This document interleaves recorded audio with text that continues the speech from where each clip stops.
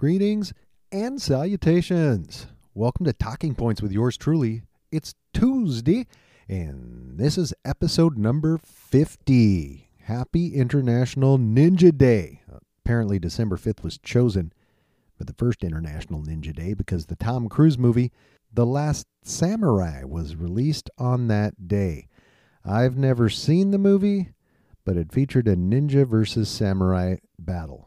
It's also Bathtub Party Day. I love a good bath. And in the past, I've lived in homes that had a pretty good setup. Spacious tubs with the jets and the whole nine. I'd pour some nice soothing bath salts in. Sometimes those, what was that, Mr. Bubble? Sometimes maybe read a book in there. But since we've moved into our current home in 2018, I haven't taken many baths because our tub is built for a tiny person. Hopefully we'll remodel one of these days. It's also National Blue Jeans Day, so throw on a pair of jeans to celebrate. I probably won't, but to each his own. I might listen to Forever in Blue Jeans by the great Neil Diamond, however.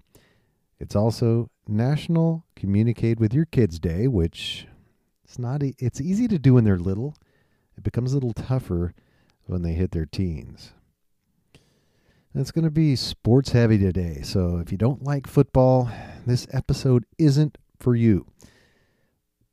The 4-team college football playoff was announced over the weekend, and Florida State got screwed. The Seminoles were rewarded for winning the ACC and going 13-0 by being dropped from 4th to 5th in the rankings, and therefore they will miss the opportunity to play for the national championship.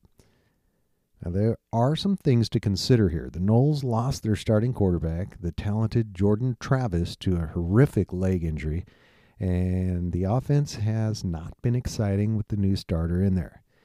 Now, making it worse, they had to play their third stringer in the championship game against Louisville and rode a strong defense to an ugly win. But an ugly win is still a win, right? Not in college football. Style points matter, and the last 2 weeks haven't been real stylish for Florida State. Now, understandably, their coach Mike Norvell, the ACC commissioner, and the Seminole fans are pissed. So who did get in? Well, Michigan and Washington, who are unbeaten, along with Texas and Alabama, who each have one loss. Now, first of all, I kind of figured if Alabama won the SEC championship game, the committee would find a way to get them in there. The argument from the committee is that Florida State isn't one of the best 4 teams, and that may be true. At the end of the day, this playoff is a ratings game, and they want the most attractive matchups for TV. And a Florida State team with their second or possibly third string QB would not be a must-see game. So now Florida State will play a one-loss Georgia team in the Capital One Orange Bowl. What's in your wallet? That begs the question. Since they won't be playing for national championship, how many star players from both teams will even bother to play in this bowl game? Now, there's been this trend the last few years for potential high draft picks to sit out the game to avoid injury. And now kids are going into the transfer portal, which is exactly what Ohio State starting quarterback Kyle McCord announced this week. So they'll be going against Missouri in the Cotton Bowl with a signal caller who has thrown just 22 passes all season. More than 1,000 players entered the transfer portal Monday. I suspect many more players will be announcing their plans to skip bowl games in the coming days, but already most of the bowl games will be missing star players, which you would think would hurt the ratings. Now, some of the big names missing the upcoming games due to transfer include Toledo quarterback DeQuan Finn, who will miss the Arizona Bowl against Wyoming. He accounted for 29 touchdowns. Ohio State will not only be losing McCord for the Cotton Bowl, at least a dozen other players are leaving as well. 3-year starting quarterback Tyler Van Dyke is leaving Miami and will miss the Pinstripe Bowl against Rutgers. Talon Green, the sophomore dual-threat QB from Boise State, will be leaving. So look for the Broncos to get pounded against UCLA in the LA Bowl. Dylan Gabriel is leaving Oklahoma for for the transfer portal, though the quarterback may declare for the draft. Either way, he won't be in uniform when the Sooners take on Arizona in the Alamo Bowl.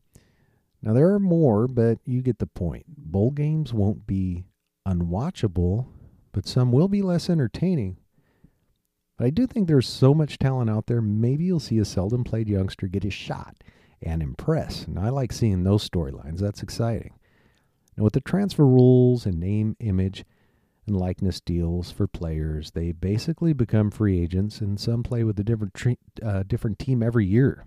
Now, as a fan, I don't know if it's ruining college football, but it's certainly not good for it. Now, on a local note, the Fresno State Bulldogs, whose season started with such promise when they started 5-0 and were ranked 24th in the country, stumbled to an 8-4 record. At one point, they were in the discussion for New Year's Six Bowl.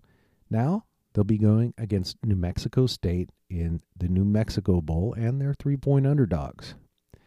They'll be without head coach Jeff Tedford, who stepped away for health reasons. And if you recall, he retired for a few seasons because of heart issues a few years back. He's been such a great coach at this school. I hope he has a speedy recovery. Oh, and the Heisman Trophy finalists were just announced. LSU quarterback Jaden Daniels, Ohio State wide receiver Marvin Harrison Jr., Oregon quarterback Bo Nix, and Washington quarterback Michael Penix Jr. A week ago, I would have said Bo Nix for sure. He's having a fantastic year with 40 TD passes, 6 rushing TDs, and just 3 interceptions. But he's now lost to Washington twice. He's still the favorite in Vegas, though. Penix is really good, and he's undefeated. And though he had a couple of games that for him were subpar, he led the nation in passing yards, just ahead of Nix. But he has 7 less touchdown passes and 6 more picks. And while Harrison has been the best receiver in the country, wide receivers just don't win the Heisman unless he was doing something historic, and his numbers have been pretty good, but not historic. And that leaves Daniels at LSU. He played his first 3 seasons at Arizona State, forks up, where he was really good. But since coming to LSU, he's been incredible. 72.2% completions, 3,812 yards, 40 touchdowns, 4 interceptions. But he's also rushed for 1,134 yards and 10 touchdowns. Now, I don't think he's going to win it, but if I had a vote, I'd vote for that guy. Now, there were some pretty good NFL games over the weekend. It started with the Cowboys come-from-behind win over those dirty Seahawks and ended on Monday night with an exciting Bengals OT win over the Jaguars. In the Dallas game, Dak Prescott led the way, and he led the way for my fantasy team, which, by the way, is still in first place after another victory. It also wiped that smug grin off Pete Carroll's face. Has anyone else noticed how the announcers think he's so cool because he chomps his gum, then throws it, then puts another in and starts chomping again? It's really annoying. He's chewing gum. People do it all the time. The Monday night game came down to Evan McPherson's field goal in overtime. But the big story was Jags quarterback Trevor Lawrence going down with what was determined to be a high ankle sprain. It looked like it could have been worse, but hopefully he'll be back soon. Now, sandwiched between those 2 games were some other good ones, including the 2 best teams in the NFC, the 49ers at Philadelphia. This was such a weird game. The Eagles led 6-0 after 1 quarter, and San Fran had negative total yards. I mean, it really didn't look good. But then all the 49ers did the rest of the way was score 6 straight touchdowns and humiliate the Eagles 42-19. And Brock Purdy, a dark horse MVP candidate, threw 4 more touchdown passes. He leads the league in quarterback rating. Deebo Samuel went off. Christian McCaffrey went over 1,000 yards rushing. Well, not in one game. That would be a record. But for the season. The weirdest thing to happen was that confrontation on the sidelines between Dre Greenlaw of the Niners and the head of security for the Eagles. Now, Greenlaw is always such an intense player, and he gets penalized a lot for personal fouls and that kind of thing. Now, he's one of those guys who you love if he's on your team, and you can't stand him otherwise. After Greenlaw body slams little Devontae Smith out of bounds on the Eagles sideline, the team is understandably hot about it, and all this pushing and shoving starts. Now, they started all that stuff before the game even started, and there were all kinds of little scuffles on this day. But this security guy, Dom, this big mafia wannabe-looking guy, this big 12 sandwich-eating looking guy gets up in Greenlaw's face. Long story short, they both get ejected. But I'm just curious why your head of security is hanging around the head coach on the sideline like he's the freaking offensive line coach or something. I mean, what is he protecting Nick Sirianni from? I mean, anyway, look for the NFL to address that in the coming days.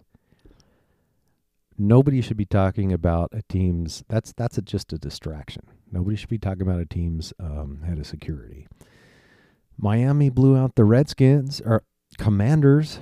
The Texans pulled out a close win over the Broncos, and the Packers beat the Chiefs on Sunday night. There were some ugly games, too. Chargers 6-0 over New England, and Falcons 13, Jets 8.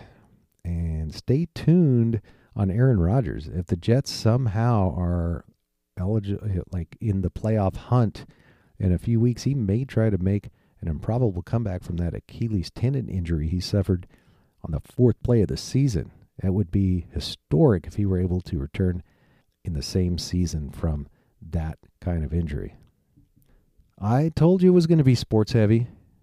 Oh, hey, it's supposed to be 76 degrees tomorrow, which would be a record in this area for this date.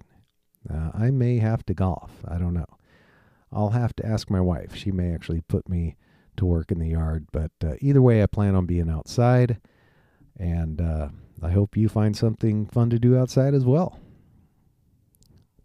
Thanks for listening today. This podcast is available on Apple and Spotify. Please smash that follow button. And if you like what you hear, please share. I'd really appreciate it. And I appreciate you. Remember to be kind to one another and keep on keeping on. God bless.